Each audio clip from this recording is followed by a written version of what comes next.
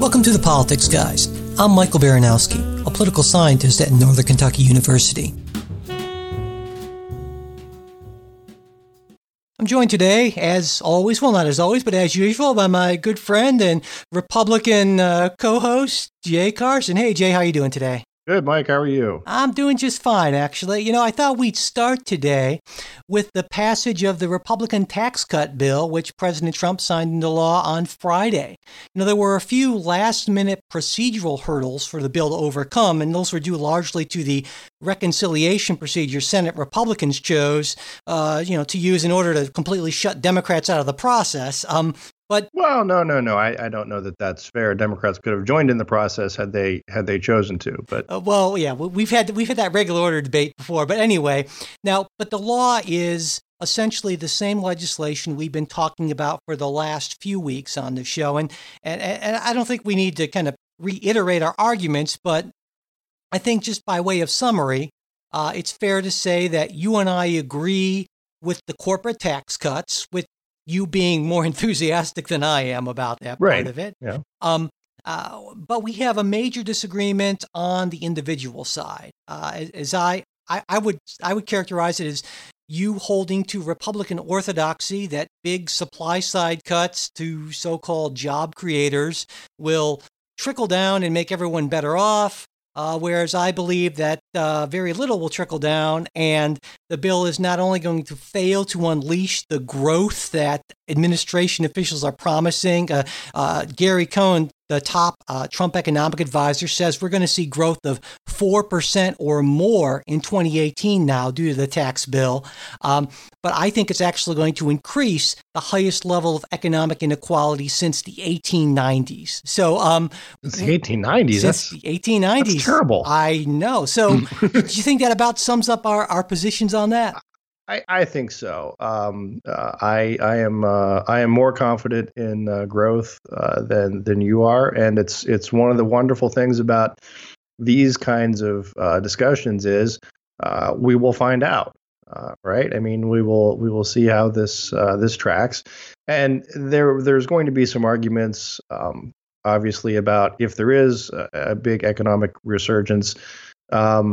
I would anticipate folks saying this is really just a delayed effect of the Obama stimulus from 2008 or 2009. But I think the more realistic reading would be that it's related to the tax law.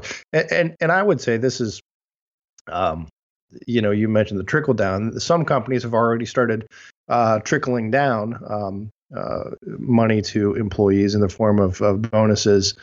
And wage increases, notably, I think Comcast and AT&T, who are also these of course would be the folks who would be cheering the repeal of net neutrality. So I mean you have to say that's some 300,000 workers I think are getting significant $1,000 bonuses now. And again, Nancy Pelosi has sort of sneered at that, but $1,000 is $1,000. Sure. And I've said this before, and I'll say it again. I hope I'm wrong about my predictions that it's not going to affect growth much, though, I'm not the only one saying that, obviously. The Federal Reserve doesn't think it's going to do nearly as much as the administration does. Goldman Sachs doesn't think it's going to do nearly as much as the administration does. But, we're all better off, I think, other things being equal, with more growth, though, again, that to the extent to which that's going to, I'll put it in a more palatable way for conservatives, the extent to which a rising tide is going to lift all boats, or if just going to bring up a lot of rich people on that swell, we'll see. But of course, I think it's ridiculous to hope that this fails. I mean, because we would all want increased growth and growth that benefits everyone. So I hope I'm wrong, but I don't think I'm going to be. That's very patriotic of you. I'm a pretty patriotic guy, I'd like to think. I would add the other thing that I think people are going to take a look at is the press on this tax cut, tax reform has tended towards the hyperbolic, and I think they're going to be burned by that. Simply because the polls show as well it's unpopular because most people think they aren't getting a tax cut. when in fact, I think 80% of all Americans are going to receive a tax cut, and those 20% who aren't are folks who are going to be in the upper tier.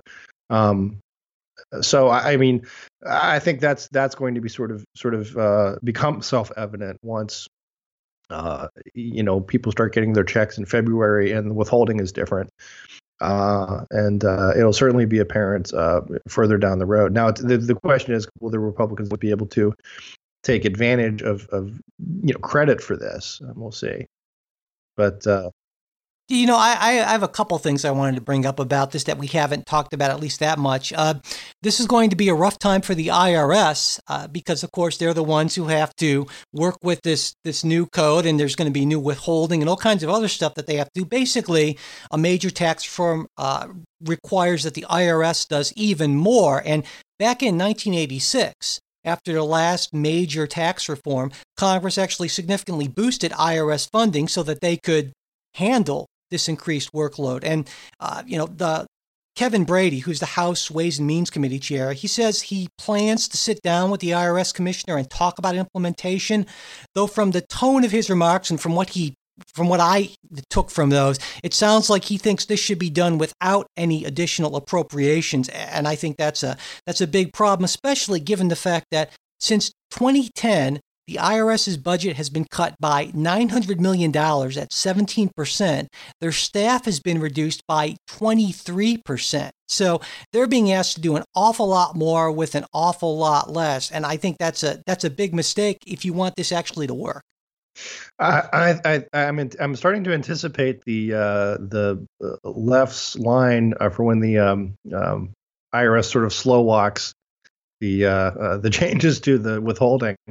I consider this though. I think with the new tax proposal that's out there, you're going to see a lot fewer people itemizing, which really simplifies the job for taxpayers and the IRS. Well, that's interesting because of course I think it is going to be. It may not be the postcard that Paul Ryan promised, but I think it might be just sort of a one-pager back and front as opposed to Schedule A and all the various attachments that go with that. Well, for some people, certainly. But I mean, this is not, I think it's fair to say that in early November, when Republicans announced this, they oversold the simplification part of it. This did not really drain the swamp to any significant degree. One thing President Trump said, for instance, when this was announced, or the outline was announced in early November, he said the only people that aren't going to like this, the only business is going to be H&R Block. Well, since that date, H&R Block stock is up 14%. So I don't know. I think the markets know if you believe in that. So no, I do believe in that, and we can talk to them. That is sort of a I don't know. That's a topic for another day. I think what H&R Block does is. Again, something that's, I think maybe people will do that the first year and then realize, oh wait, there isn't. This is easier than it used to be. I guess my comment on the, I think maybe the measure of how much you're draining the swamp is sometimes how angry are the alligators. And I think the alligators have shown themselves to be pretty angry, and I think that maybe is a sign of that this is going to do some significant good in swamp drainage. Well, I think you're wrong, but I hope you're right. One other thing I wanted to mention about the IRS, a lot of people don't realize this, but like a lot of parts of the federal government, actually, the technology that the IRS uses, much of it is incredibly antiquated. They actually, for a lot of their systems, they're based on a programming language that was developed in the late 1950s. And, these kind of overhauls of that to kind of bring these things up into, 1990s technology even, these things require a lot of time and money. And this, to me, and I've made this argument before, we talk about big and small government, and this is something I mentioned in my blog this week. What we, I think, should focus on is making smart investments to make government more efficient and more effective. And I think this is one of these things that would make a lot of sense to do, but it's really hard to sell as a PR type of thing, I think. I think you could sell it if I'm a Republican, and I am a Republican. I would sell it as let's invest in more computers and upgrade technology for the IRS, and we're going to end up cutting IRS staff. I think that would be a good Republican argument to have, and I have no issue in principle with that sort of expenditure. Um, and I think also if you look at the bigger term, the type of money you would be talking about is spending for the IRS to do these upgrades, again, is insignificant compared to everything that is going to come out of the tax reform piece. So, well, sure, I would agree with you, but I think a lot of conservatives who might actually respond to that argument would be worried that they get a challenge from the right, from someone saying, "Look, they approved $1 billion more for the IRS," and that's rough to do. One final thing before I move on, I should point out that President Trump still claims that this tax bill is going to hurt him, though of course without the release of his income taxes, we can't tell either way. And I'd sure like to see legislation come out that requires that both major party nominees release their returns for the last decade, though I don't know that that's going to happen anytime soon, though I think that would be a positive thing. Nah. Yeah, okay, fair enough. I mean, I just, I would say I don't see the need for legislation on that. I wouldn't have either. They do or they don't, and the political consequences flow from that. If people are really concerned and really want to see someone's tax returns or won't vote for them without seeing their tax returns, well, there's your answer. Yeah, well, I understand the argument. I disagree. And look, I would agree. I mean, to me personally, if I were Trump, I think he should have produced his tax returns, but he didn't, and he still won. So he did. Definitely he did.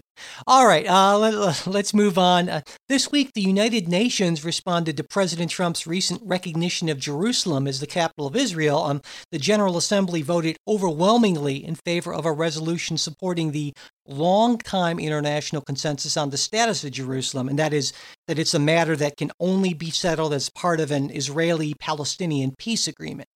Only 9 countries voted against the resolution, the U.S. and Israel, of course, along with, let me get the list, this impressive list, Togo, Micronesia, Nauru?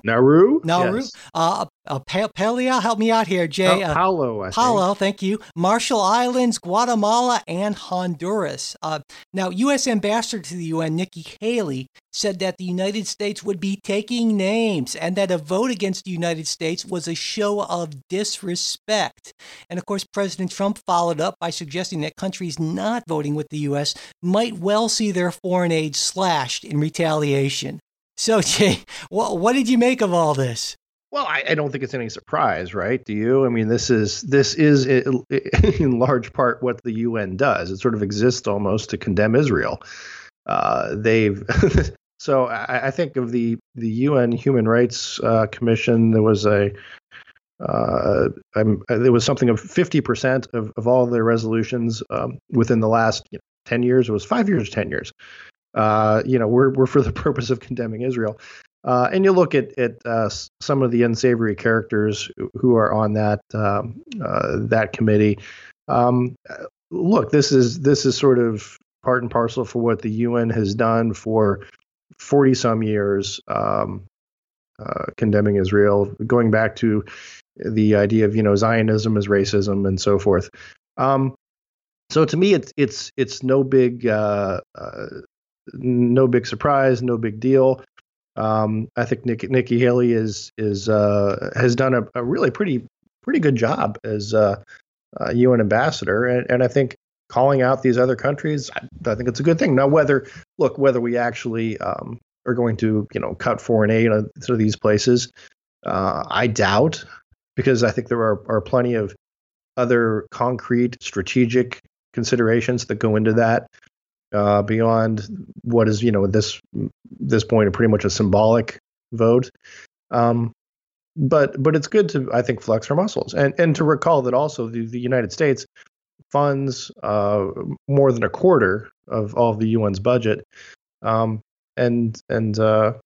that's awfully generous of the U.S. considering how it's often treated at the UN. So, well, to me, it reminds me a little bit of sort of how I feel about the Paris climate agreement, that when almost the entire world seems to be lined up against you. I'm not saying that you should just follow along with the rest of the world, but it should at least give one pause to say, well, this is the extent of the coalition we can get. A few islands in the Pacific, essentially, and a few Central American countries. Maybe that's a message. Maybe at least we should be slightly reflective about what we're doing and why we're doing it. And I don't think I see that. And secondly, she said this idea that Nikki Haley, maybe she misspoke, I don't know, but she flat out said essentially that voting against us is a sign of disrespect. I think that just sounds ridiculous. That sounds like, threatening and bullying. And you can certainly respect the country and not follow right along with them. I don't think that we've suddenly disrespected, say, I don't know, Canada or the UK, both of whom, voted against us on this, I believe. So, I mean, would you agree with that? I think that is just sort of disrespect. And I get the idea of Nikki Haley saying that making a statement saying it's disrespecting us to vote against us is bullying. I mean, consider that what happened is the United States, which is its own sovereign nation, decided to place its embassy in Jerusalem. Well, it hasn't actually happened, but it would view Jerusalem as the capital, which is how the Israeli independent sovereign state views it, as well as I think you mentioned the Russians, which is kind of funny. But we made that decision, and then the world rises up to condemn that decision. So look, who's being the bullies here? And I don't buy this, and I've said this before. The same with Paris, that the measure of leadership is we go along with everybody else. Sure. So, no, and I agree with you on that, but I guess my larger point is, are you saying that it's impossible to vote against the United States and still respect the United States? Oh, no. But I just wanted to be clear on that. No, but I think you can say that a particular vote is an act of disrespect or is disrespectful. Okay, so in other words, if you follow me, it's not. I'm not saying that hey Britain, it's over. Right. No, sure. This is a matter of we think that action was disrespectful. But on this issue, you're saying that another country can't simply disagree with, or simply can't simply say, we still hold that the status of Jerusalem should be determined as part of a final agreement between the Israelis and the Palestinians, that acknowledging that or that approving that is somehow disrespectful automatically to the United States. Well, again, the resolution though wasn't to say, hey, we think that the status of Jerusalem should be up for grabs in some peace settlement down the road. The resolution was to condemn the United States of America. I think that is disrespectful. I mean, and if you want to take the position that no, we disagree with this and it ought to be settled in a broader peace agreement, fine, then you can do what the 35 countries who abstained did and say, look, we're going to abstain from that vote. Right. Okay. I think let's put it this way: if you're going to condemn someone, again, that's a little stronger than we disagree with you. Okay, fair enough. And I should point out that one of those countries abstaining was, in fact, Canada. I think earlier I said that they voted against it, and they didn't. The UK did, though, vote against it. All right, moving Canada's on. Still cool. What's that? Canada's still cool. There you go. Okay, now before we get to our next story, we'd like to thank our newest supporters. Thanks first to Jared and Murdoch. They are our latest monthly sustaining supporters through Patreon. Thank you both very much. Thanks also to Bond from Papillion, Nebraska, who made an extremely generous donation to the show through PayPal. And Bond writes, I've been a listener since the early days. Keep up the good work. And thank you. Yeah, we really appreciate it. And of course, with our move to an ad-free format in February of 2018, your support more important than ever. And if you'd like to join Jared, Murdoch, Bond, and all our other great supporters, just go to politicsguys.com and click on either the Patreon or PayPal links. Okay, go ahead, Jim. Can I throw in one more thing about the UN? You sure can. Well, yeah, and this is something else to consider, is that the following day after the condemnation, the UN General Assembly very broadly voted to condemn or to impose sanctions on North Korea, which was an effort obviously led by the U.S. So I mean, I think that sometimes we need to separate what the UN does, which is often simply symbolic, which I think, when you're condemning someone else's actions, that is purely symbolic, as opposed to things that actually might have some real teeth, like increased sanctions. And I think that's one of those, it sort of shows, look, sometimes it's just a dance.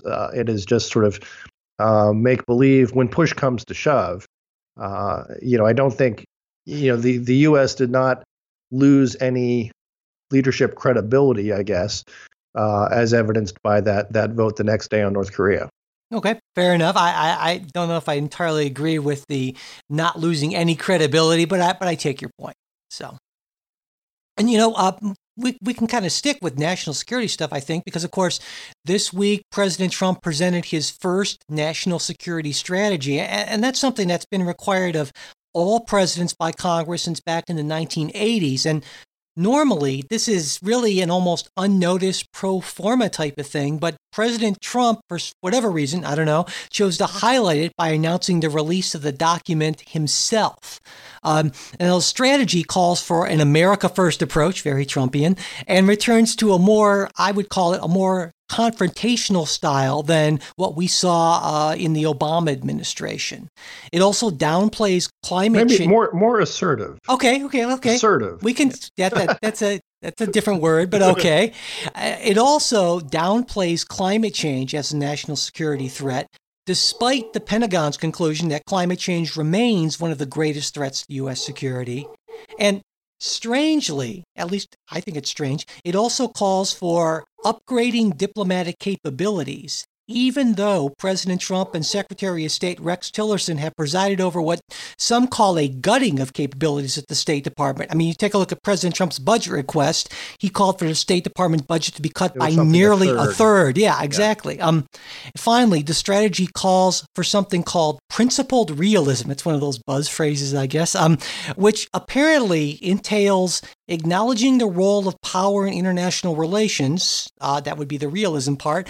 But at the same time, attempting to advance American values throughout the world. And again, I'd argue that that's something that President Trump doesn't necessarily always seem interested in doing, at least that is if you consider human rights to be an American value, which I do. So go ahead, Jay. No, I think principled realism, I would say I like that, actually. And you have to, I can't imagine that Trump came up with that himself. Oh, no.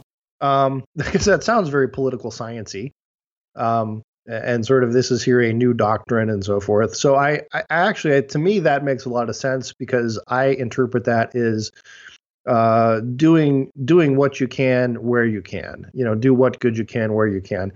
For example, again, to challenge the human rights abuses that go on in China is more difficult because of China's size, their economy, the relationship with us.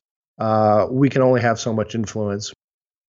For us to influence human rights in other countries where we have a stronger influence is something different. So I think, and I've often said this, it's not necessarily hypocrisy to take care of one smaller evil or one problem that's easier to take care of just because you can't take care of the bigger problem. So I think that's a good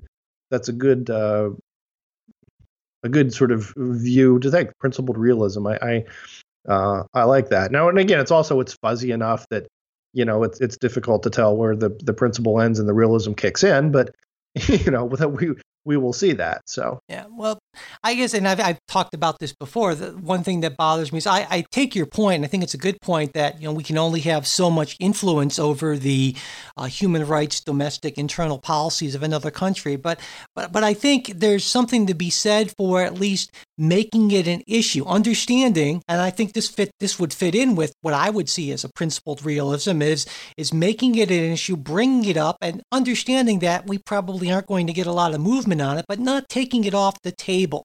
And I think that's what President Trump has done too much of. Now, I understand some on the right would argue that President Obama went too far the other way. And I guess you could almost say in part, and we see this time and time again, is that presidents, especially in foreign policy, often sort of counter react or swing the other way from the previous president. Obviously after 8 years of President George W. Bush, our foreign policy after that became a little less aggressive, assertive, I guess you could say.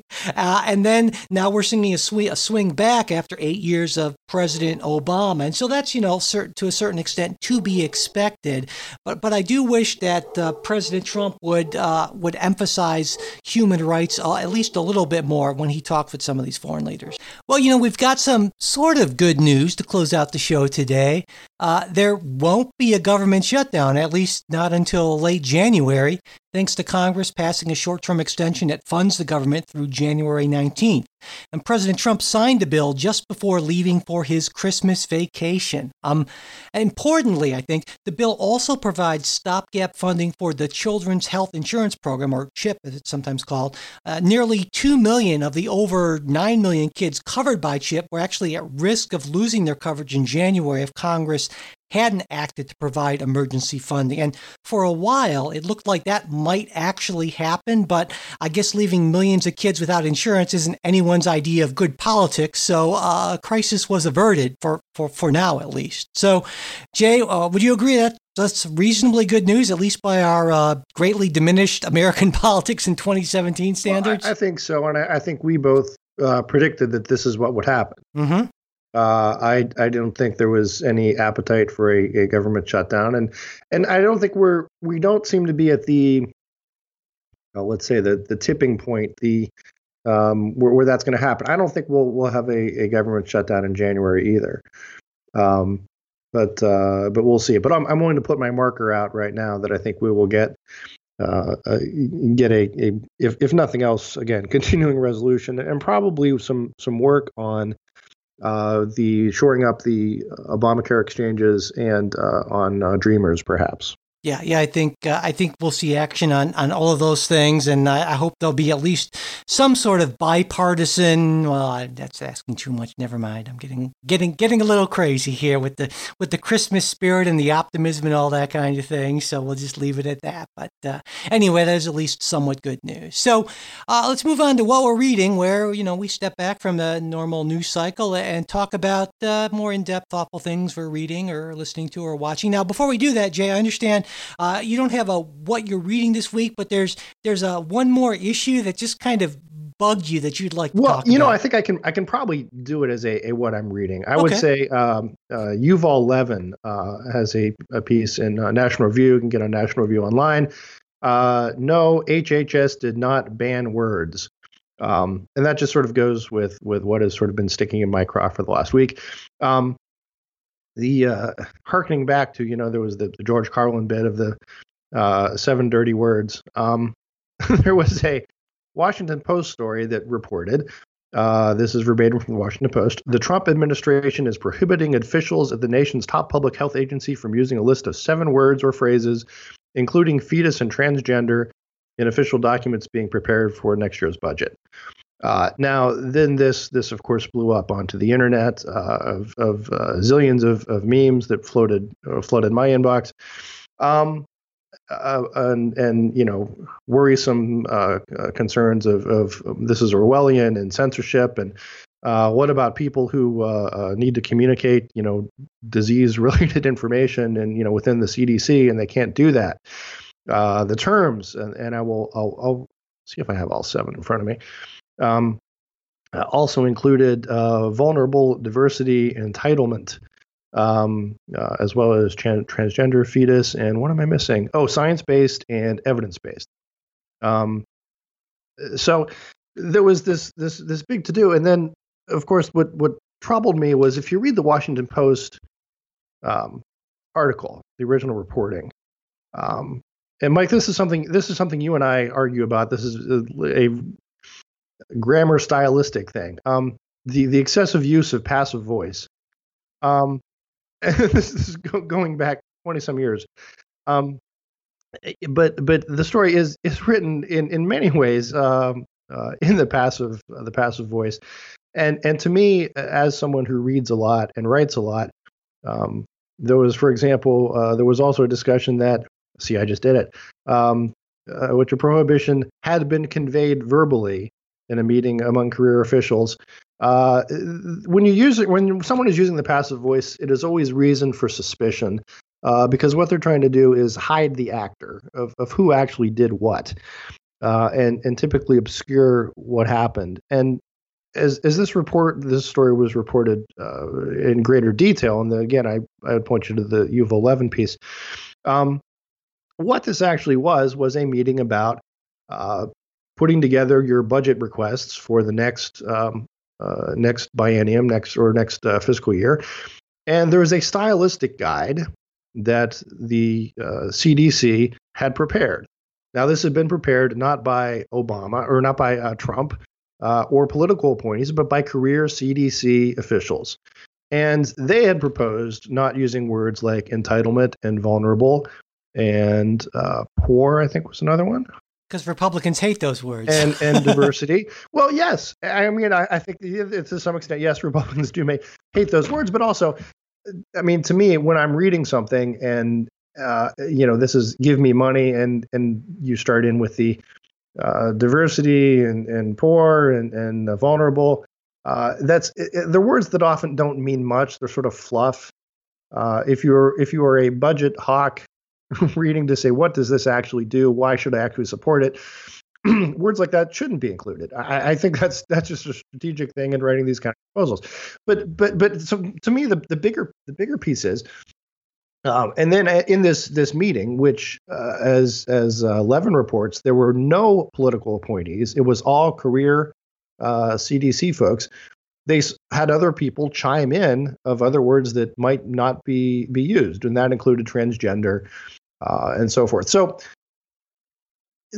what troubles me is this was blown up into a Trump bans language, when what in fact happened was career bureaucrats suggested not to use certain words in budget documents because they were afraid that it might strike Republicans the wrong way.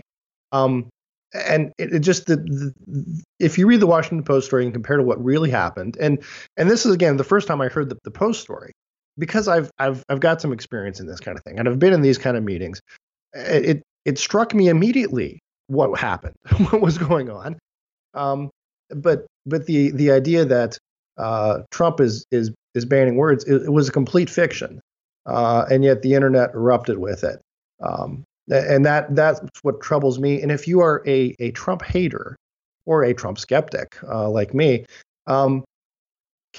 consider that whenever the mainstream media does these kind of things, Trump wins, because eventually the story comes out and like, oh, well, he didn't really ban all that. Oh, and look, my estimation of the Washington Post, which was not tremendous to begin with, has increased a little bit, because look, these are people who cover these issues all the time. They knew what was going on.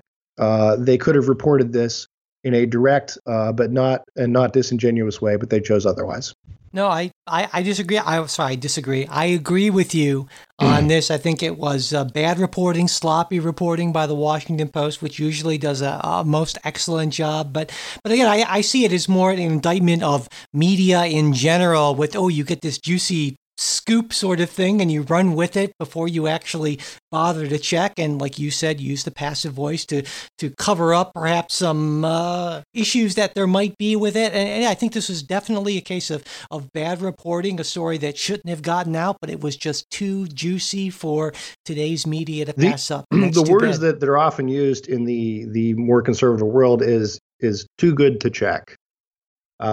And that's this kind of story. And you and I have talked about this, I don't know, numbers of times. If you read a story that says, and it hits you right away, you're like, oh, it's just like what those SOBs would do. Reconsider, because if it appeals to your prejudices so immediately like that, then I think oftentimes it's not accurate. I think, and it's something we see on, this is definitely, I'd say, a bipartisan thing. It's a common occurrence on Fox News, the preferred outlet for much of the right, and we certainly sometimes see it too in the Washington Post, New York Times, and other outlets on the left. So absolutely. All right. Well, I have a what we're reading thing. It's a book that I just recently finished called American Amnesia by political scientists Jacob Hacker and Paul Pearson. Hacker and Pearson have been doing, I think, great work about economic policy for, a number of years now.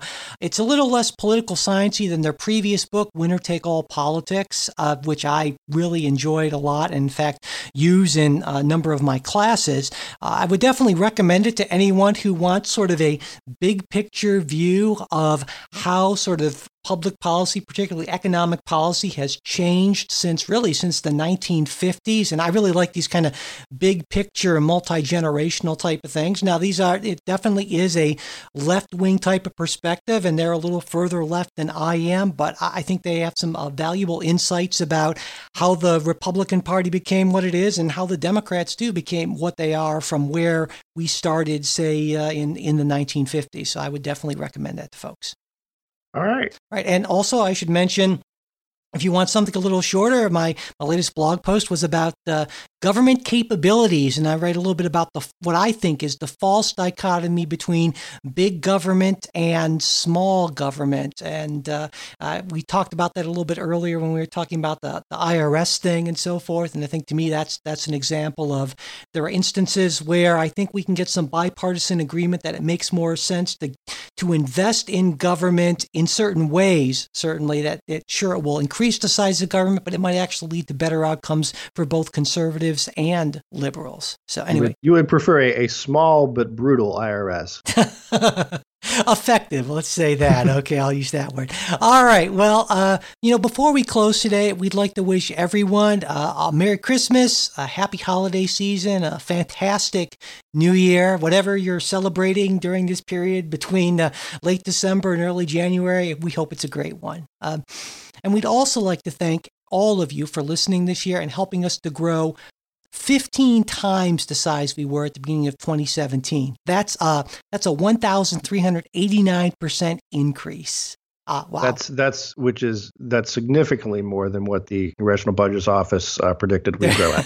There you go. And it's all thanks to you all who are listening. We really appreciate it. Also, we're incredibly grateful for our wonderful financial supporters who've donated through Patreon and PayPal and who help make this show possible. So everyone, it's been a great 2017. We've really enjoyed it. And Thank you so much. And we're going to actually be taking the next week off for our holiday break. But we will be back with a Wednesday show on, I believe it's Wednesday, January 3rd. And then we'll be back with the Saturday show, 3 days after that? So I guess that would be January 6th, wouldn't it, Jay? That sounds about right. All right. Well, thanks everyone for listening. Again, listener support. If you want to help us out, go to politicsguys.com, click on either that PayPal or Patreon link. And if you want to support the show without spending anything, you can share the episode with your friends and followers, pass along new show posts and tweets on Facebook and Twitter, and leaving reviews and ratings on iTunes also does help. And if you want to get in touch with us, we're at mail@politicsguys.com. There's our Facebook page, which is facebook.com/politicsguys page. We post stuff all the time there. And we're also on Twitter at politicsguys. Is it too late? Is it too late to order Politics Guys coffee mugs for Christmas? Well, they probably won't get there in time for Christmas, but they'd make a fine, President's Day gift or something. Right. I guess or Eastern Orthodox, perhaps. That's right. There you go. And we actually have a link on the website there. So. Good point. We should really thought about that about a month ago. Oh, well, anyway, we're so good at the merchandise stuff. Anyway, the executive producers of the Politics Guys are me, Michael Baranowski, Jay Carson, Trey Orndorff, and Bruce Johnson. Today's show was produced by Michael Baranowski with an assist by the crazy barking dogs in the background that you might have heard. We had package delivery and my one dog just went totally insane. Sorry about that. Anyway, we'll be back from our holiday break with a new show on Wednesday, January 3rd. We hope you'll join us.